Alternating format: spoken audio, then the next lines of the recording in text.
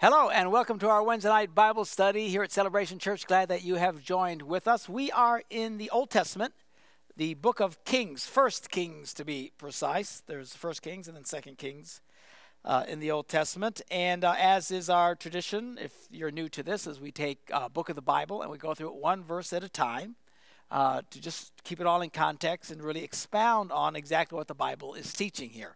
Now, in Kings, at the beginning of Kings, we're basically finding out about the life of, David's life comes to an end, and Solomon comes along, and all the great things that Solomon did.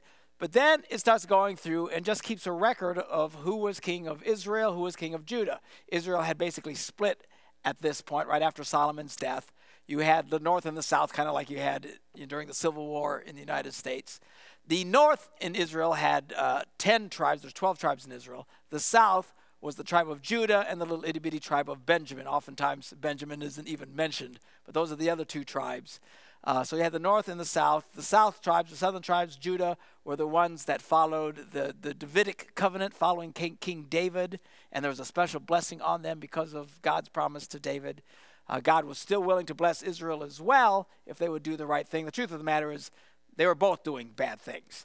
And we get the record in First Kings. There's kind of a corresponding record in Chronicles, First and Second Chronicles, kind of like you have different Gospels with the same kind of story. You kind of get that, except that in Chronicles, they pretty much just focus on Judah, the tribe of David, or the Davidic covenant, and following with just Judah's trial, whereas in First Kings, we see both Israel and Judah. Now, we got past Solomon, and then we started hearing about this king and that king and this king. There's a few just chapters, a couple of paragraphs on each one of these kings. Most of them were complete losers. They weren't doing what God wanted them to do, except for one guy who was a great guy. He did do what God wanted him to do, but just kind of back and forth. And just a couple of paragraphs on each guy, this king, that king, this king. And then all of a sudden, it comes to King Ahab, and it's like, and the thing slows down dramatically. In fact, it comes to a screeching halt now because of the introduction of two prophets that are two of like the major prophets of the Old Testament, Elijah and the guy who follows him, his successor, Elisha. And the Bible slows down dramatically here to show us the details around these two prophets. Okay, so we've got Elijah and Elisha, and it starts with King Ahab, and really for the rest of the Kings, First Kings, and then picking up into Second Kings is all based around these two incredible prophets. Now, we start in chapter 17 of First Kings, Elijah the Tishbite. This prophet comes along. A prophet, by the way, who never wrote anything down, whereas we've got some prophets in the Old Testament, Jeremiah, Isaiah, Amos, Joel, Hosea, a lot of these minor prophets and major prophets. We've got their recordings and stuff, but these two major Yo Mama prophets, as far as we know, didn't write down anything. There's no record of them. What made them so incredible is the miracles that these guys performed, very much in the light of what Jesus would someday do. Of course, Jesus blew away what these guys did, but these are the first guys to come along and do miracles and raising the dead and doing all kinds of amazing stuff. Pretty impressive guys. So Elijah shows up. The first thing he does, he goes to King Ahab, and he makes his introduction and says, hey, there will be no more rain until I says there's going to be rain. And he leaves. That's it. Well, now there's no rain for like 3.5 years in Israel, and it's just complete. You can imagine the devastation. I mean, people around here panic if there's no rain for a couple of months. Well, you can imagine all year no rain. Can you imagine 2 years, now 3 years no rain? Serious drought, serious famine starts coming on the land. It's really the result of God's judgment on Israel in particular because of their sins against God. Well, so anyway, he shows up, he makes this proclamation, he leaves, and eventually winds up with this widow who he had performed this miracle and said if this widow would honor God first by feeding the prophet first, by giving, then it would be given to her. Who does that sound like? Jesus. Give, and it shall be given.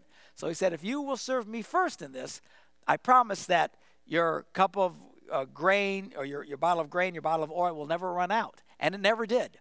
The whole time that they were going until the rain started coming again, every day there was some in it. It was just a miracle, a never-ending miracle. So we talked about that last week. Now, we pick it up at chapter 17 of, verse 17 of chapter 17, 17. Now, sometime later, so he's hanging out, staying with this lady and her son, and, he must have a little, I don't know if he has a little apartment to the side or whatever, but he's basically staying there and living off the same miracle food, despite the famine that was going on. Sometime later, the son of the woman who owned the house became ill, so her son becomes sick. And he grew worse and worse and finally stopped breathing. Now, take a picture of this. It's bad. He gets sick. What happens? It gets worse. What happens next? It gets worse. What happens next? Now he's dead. I point this out because oftentimes we think that if we're in a place of blessing, if we're in a place walking with God, bad things don't happen to us. Negative things don't come our way. That all we are surrounded by is an unending stream of promised blessings and prosperity.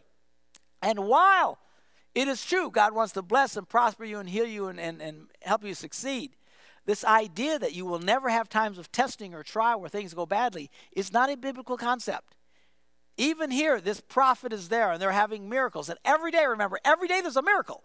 Because every day she opens up, there's more grain, there's more oil to feed them all. Every day the miracles started over again. They were in a constant state of miracles, constant state of God's moving in that house with the great prophet Elijah right there. And in the midst of daily wow miracles and the presence of this incredible prophet, the son gets sick. And then he gets worse. And then he gets worse. And then he dies. Wow. Well, she's pretty upset, you can imagine. The boy quits breathing altogether.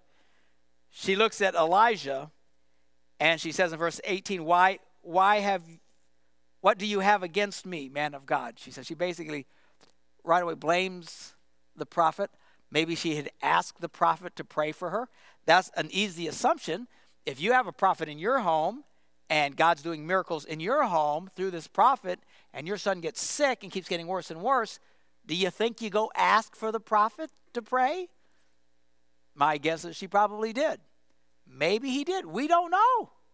For all we know, he prayed, and he prayed for him, and that would be the logical conclusion. I don't think most people wait till somebody's dead before, I guess we should have prayed. So it's easy to assume that he must have prayed, but nothing happens. The kid quits breathing. She is heartbroken, as you can well imagine. She looks at the prophet and says, what do you have against me? Did you just come here to remind me of my sin and kill my son? Is this just the result of my failure in life, of her sins? What sins? I don't know. We don't know anything about the lady. We don't know what her past is. But here she is, and she feels like God has turned against her, even though she had been seeing miracles every day. Why would she feel this way? You would too. If your child got sick and got worse and worse and then died. So she's heartbroken. You can't hardly blame her. I mean, this is a very, very sad situation. Elijah replies and said, well, give me your son. And he took him from her arms and carried him to the upper room where he was staying. And he laid the child on the bed. Then he cried out to the Lord, "O Lord, my God, have you brought tragedy also upon this widow I am staying with by causing her son to die?" Now, it's kind of an interesting thing here because oftentimes people, you'll see in the Old Testament that they assumed everything that happened was from God. We oftentimes see that same thinking today in the area of grace that we're living now in the New Testament. That's why people ask, really, if you understand the Bible, dumb questions like, and if you thought these questions, I don't mean to insult you, but dumb questions that say, well, why did God let this happen? Why does God allow wars? Why does God allow famines? Well, it's dumb from a biblical sense because once you really understand the Bible, you understand God doesn't do these things. These are things that are oftentimes the result of just natural forces or the result of Satan. God doesn't run around killing people. God doesn't run around inflaming wars. This is the act of Satan. Interesting that Satan does something and then gets us all to point our fingers at God. Can you imagine that? Can you imagine you're doing something at work and everything goes wrong and someone is instigating things and everything falling apart, and they say, why did it fall apart? And they point at you and said, it's Bob's fault. Well, I didn't do anything to it. This is what Satan does. He creates disasters. He creates heartache and pain and stuff. It's the result of evil in the earth, not the result of God in the earth. The idea of even asking, why does God let these things happen, as if God controls everything, is a ludicrous assumption, certainly in today's age when we really have an opportunity to know the Bible. But in the Old Testament, they did not understand. Their understanding of God was more limited. They didn't have Jesus. They didn't have the Holy Spirit. They didn't have a lot of this revelation. They just assumed everything that happened was God, good or bad. It was just, that's the way it was. So he cries out, God, why have you brought tragedy upon this widow by causing her son to die? I highly doubt God calls the boy to die. If you know God, this is the God who loves people. This is the God who, in the form of physical man, in the name of Jesus, went around and healing the sick and raising the dead and setting people free. Clearly, we see what God is like. God is a healer. God is a deliverer. God is a lifter up, not a putting down. God is the one giving grace when there should have been law and condemnation applied. We saw the heart of God in Jesus. Highly unlikely God caused the boy to die. That's not very godlike. Unless sometimes, you'll read in the Old Testament that God will put things into motion that will bring judgment on people. Yes, that did happen. But we don't see any emphasis or any evidence of that here. All we know is the boy gets sick and he dies. So he cries out to God, and he stretched himself out on the boy 3 times. Now, this is, pretty strange.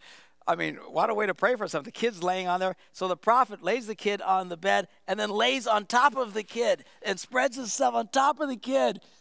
Talk about laying hands on somebody. Man, some dude starts laying on top of you. I was like, oh, dude, get off. Of course, the kid's dead. He's not going to mind. But he's laying all over him, and he's praying to God for a miracle.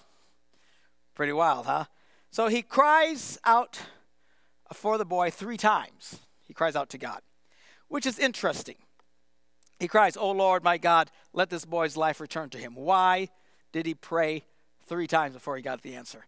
I don't understand these things. A lot of people get into numerology, the number. Sometimes a guy asks for 7 times. They walked around the walls of Jericho 7 times that one day before it fell down. Something magical in the number 7, something magical in the number 3. I don't know. I don't care. I don't get it. I just don't understand it. You want someone to talk to you about numbers and the power of numbers and knock yourself out. I'm just trying to focus on the power of Jesus. I got enough focus there without trying to figure out numbers. But 3 times he cries out. Why didn't God answer the first time? I don't know. Why didn't God answer the second time? I don't know. Why did God answer the third time? Why did he then the third time? I don't know, but he did. And the boy, the Lord heard Elijah's cry, and the boy's life returned to him. And he lived. And Elijah picked up the child and carried him down from the room into the house. And he gave him to his mother and said, look, your son is alive. Then the woman said to Elijah, now I know that you are a man of God. Now you know?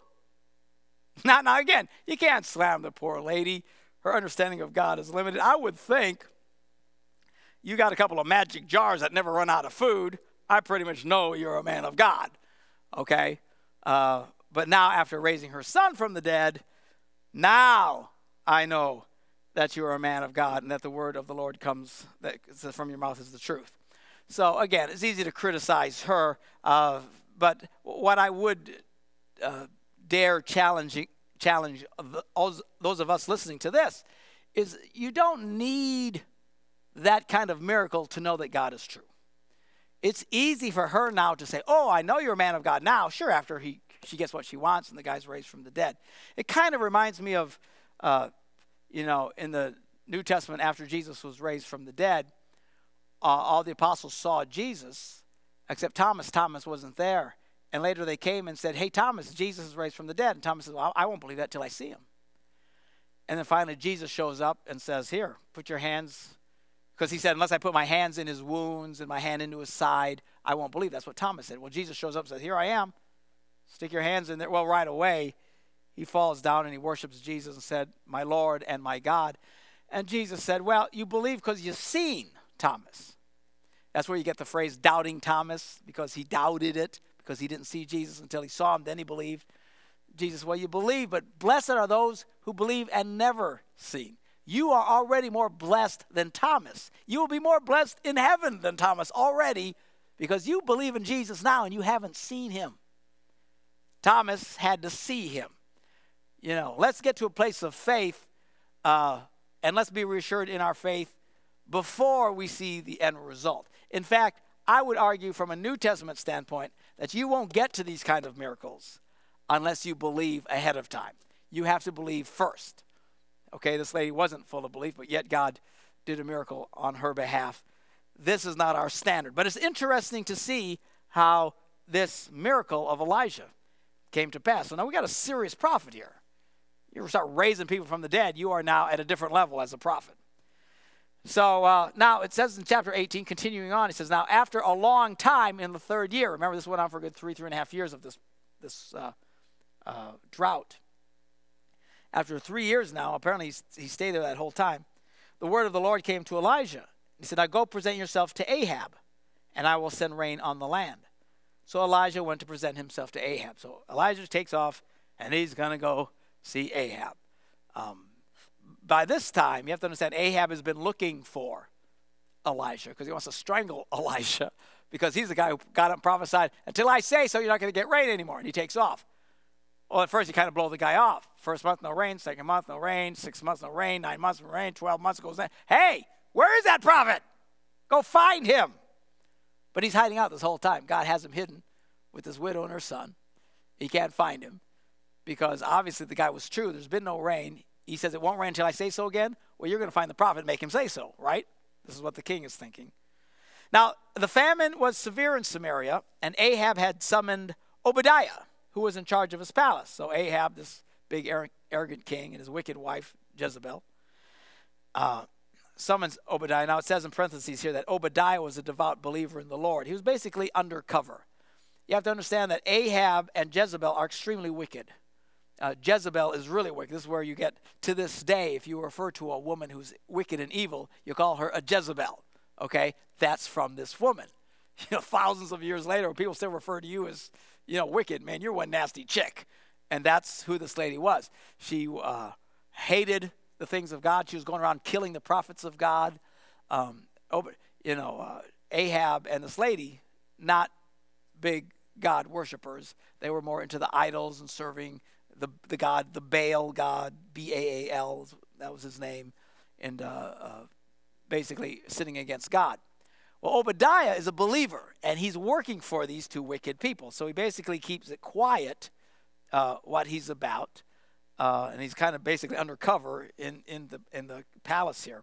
So Obadiah was a devout believer in the Lord. Now, while Jezebel was killing off the Lord's prophets, that's what she was doing, she's wicked, Obadiah had taken 100 prophets and hid them in 2 caves, 50 in each, and had supplied them with food and water. So here he takes 100 prophets. Jezebel's going out killing every prophet of God that there is. He takes 100 of them, splits them up into 2 caves, takes care of them, feeds them, and he's hiding this the whole time from Jezebel and Ahab. So anyway, Ahab calls this guy. And Ahab says to Obadiah, go through the land to all the springs and valleys. Maybe we can find some grass to keep the horses and mules alive so we will not have to kill any of our animals. So they divided the land they were to cover, Ahab going in one direction and Obadiah going in another. Now, as Obadiah was walking along, and again, they're just looking for some place to take some animals to find some green grass to eat. It's gotten very bad. 3 years, no rain. It's a bad situation. As Obadiah was going along, all of a sudden he meets Elijah. Obadiah recognized him, bowed down to the ground, and said, is it really you, my lord Elijah? Yes, he replied. And he tells him, go, tell your master. Who's his master? Ahab. Go tell your master, Elijah is here. Why? Because God had told him to present himself to Ahab. Well, right away, Obadiah kind of freaks out because Elijah is one of these prophets, these powerful prophets that, you know, the Spirit of God would just pick him up and zap him in one place or the other. I mean, he didn't know what was going to happen. So as soon as he said, go tell your boss that I'm here, Obadiah says this, what have I done wrong that you are handing your servant over to Ahab to be put to death? I mean, he assumed it was a death sentence right away, because he assumed what will happen is, I'll go tell Ahab you're here, you'll come, he's not going to be here, and he's going to kill me.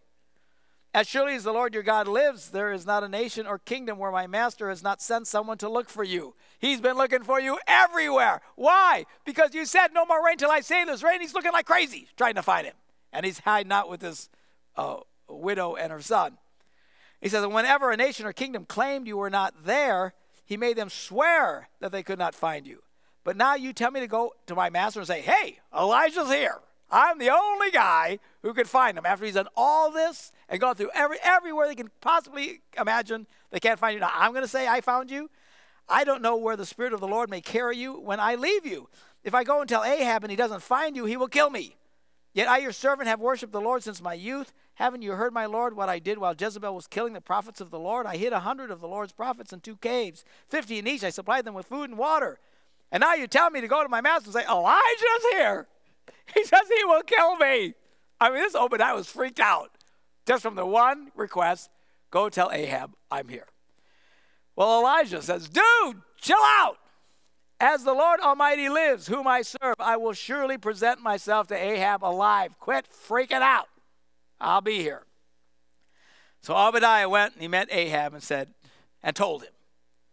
And Ahab went to meet Elijah.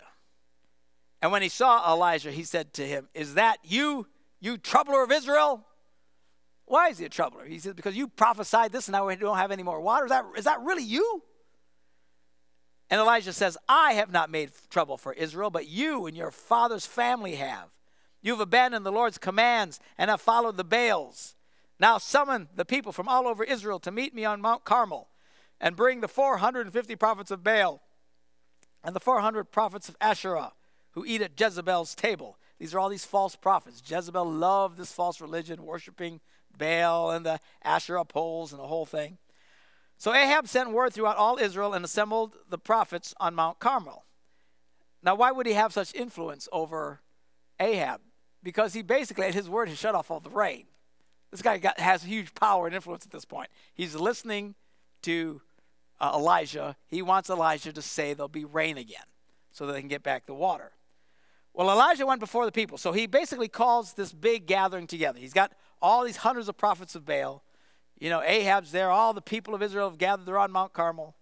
And there's basically what I call the big showdown here. The big showdown of the OK Corral on top of Mount Carmel. And so Elijah went before the people. He said, how long will you waver between two opinions? If the Lord is God, follow him. But if Baal is God, then follow him. You guys are kind of in and out. You know, I kind of want to serve God, but this prophet stuff's kind of cool. But I know I should do the right thing. But, you know, I really like, you know, this Baal thing's kind of hip and cool. And we get to do these sexual things. That's kind of, but no, I should do. They're just wavering all over the place. And he says, when are you going to quit dancing between the two? And the next words say, but the people said nothing. They're a bunch of wieners, these guys. They wouldn't stand for anything. And he just sat there looking at the prophets of Baal and the one prophet of the Lord in Elijah. Then Elijah said to them, I am the only one of the Lord's prophets left, which is, by the way, not true. We'll see about this later. Remember, we already know Obadiah had hid 100 prophets. But by this time, Elijah very much has the sense that he's the only guy left. In fact, it becomes a point of depression for him later. This powerful prophet actually gets depressed. You think you've got some emotional issues? You're not the only one. See, that's what I love about this prophet, is this guy, you know, he was extremely human, and he had his issues. And even though God used him mightily, he had his bad days. And we're going to see this coming up as we get into this. He says, I'm the only one left, but Baal has 450 prophets. So get 2 bulls for us. And let them choose one for themselves and cut it into pieces and put it on the wood, but don't set fire to it. And I'll prepare the other bull and put the wood on it, but not set fire to it. Then you call on the name of your God, and I'll call on the name of the Lord, and the God who answers by fire, he's God. So he's got a major showdown here. 2 altars, you get it ready, I got mine ready. You pray to your God, I'll pray to mine. The one who answers by fire sends fire from heaven. This is God. Then what's interesting is the people all said, yeah, good idea. What you say is good. Yeah, sounds fine. Now Elijah said to the prophets of Baal, choose one of the bulls and prepare it, since there are so many of you, and call on the name of your God, but don't light a fire. So they took the bull and prepared the bull given to them and prepared it. Then they all called on the name of Baal from morning till noon. Oh, Baal, answer us, they shouted. But there was no response. Now keep this in mind. These guys didn't. He called for this showdown. Who's going to bring down fire? Those guys didn't go, oh, no, that's not fair. We don't want to do that. They basically said, sure. Why? These guys were serious Satan worshipers, these idol worshipers. And these guys were experiencing supernatural things. It came from Satan. It came from hell. It didn't come from God. But these guys experienced supernatural stuff. And when he made this challenge, Elijah made this challenge, these guys thought, well, sure, no problem. They truly expected, through the power of these idols and the satanic power, that fire would be ignited from nothing and the bull would be consumed. Maybe they'd done stuff like that before. We don't know. They just didn't seem to have any problem with the challenge. So they start calling out to Baal, oh, Baal, come on, Baal, suck it to me, Baal, where are you at, Baal? So they're praying and nothing happens. There's no response. No one answered. And they danced around the altar they had made. And they're dancing, come on, Baal. Woo, Baal, we know you're around, baby. Come on down. And they truly expected something to happen. I don't know if they danced as good as I did, but they were dancing around the altar of Baal.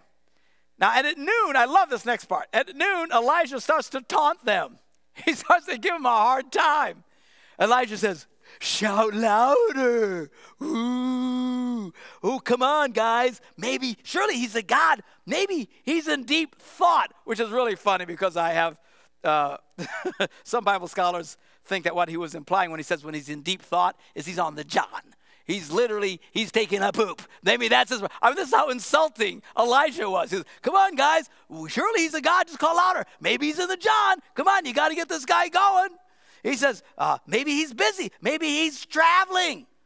Maybe he's sleeping and you have to wake him up. So here, this Elijah, this boy's got some cojones, man. He's the only guy there against 450 prophets. They're all boogieing and chanting and doing all this weird ritualistic dancing and stuff like that, expecting something to happen. Nothing's happening, and he starts teasing them, egging them on. He's being a real smart aleck. So the Bible says in verse 28, so they shouted louder, and they slashed themselves with swords and spears as was their custom until their blood flowed. It was all part of this ritualistic satanic worship of this false god Baal. And midday passed, and they continued their frantic prophesying. And they're prophesying, Baal's coming. Baal's going to answer. Get ready for the fire. But nothing happens. Until the time of the evening sacrifice comes, there was no response. No one answered. No one paid attention. And then Elijah said to all the people, come here to me. And they came to him, and they repaired the altar of the Lord, which was in ruins. And Elijah took 12 stones, one for each of the tribes descended from Jacob, to whom the word of the Lord had come, saying, your name shall be Israel. And with the stones he built an altar in the name of the Lord, and he dug a trench around it large enough to hold 2 seas of water, which is about 15 liters. This big trench around here for all this water to go rushing into. And he arranged the wood and cut the bull into pieces and laid it on the wood. And he said to them, fill 4 large jars with water and pour it on the offering and on the wood. Now wait a minute. Baal and these guys are dancing, hoping that something will I don't know if they actually expected fire to fall from heaven or if it's just something to ignite somehow magically on its own to create this fire and consume this bull. Nothing happens. Baal or Elijah comes, builds his altar, and the first thing he does, he digs a big trench around it and says, dump a bunch of water on it. Whoa. This is not the way that we get spontaneous combustion. If you were going to get spontaneous combustion, you've now acted against your own interest. Verse 34, he says, do it again. And they did it again. Do it a third time, he ordered. And they did it the third time. The water ran down the altar and even filled the trench. The thing is just sopping wet. Doing the very thing you would think makes no sense. Why would God do that? Would God ever encourage someone to do something that makes no sense? Yes! It's called faith. It's like when Jesus said, if you want to find your life, you need to lose it. What? Well, that doesn't make any sense. He says, if you want to have financial riches, then give what you have away. Wait, that doesn't make any sense.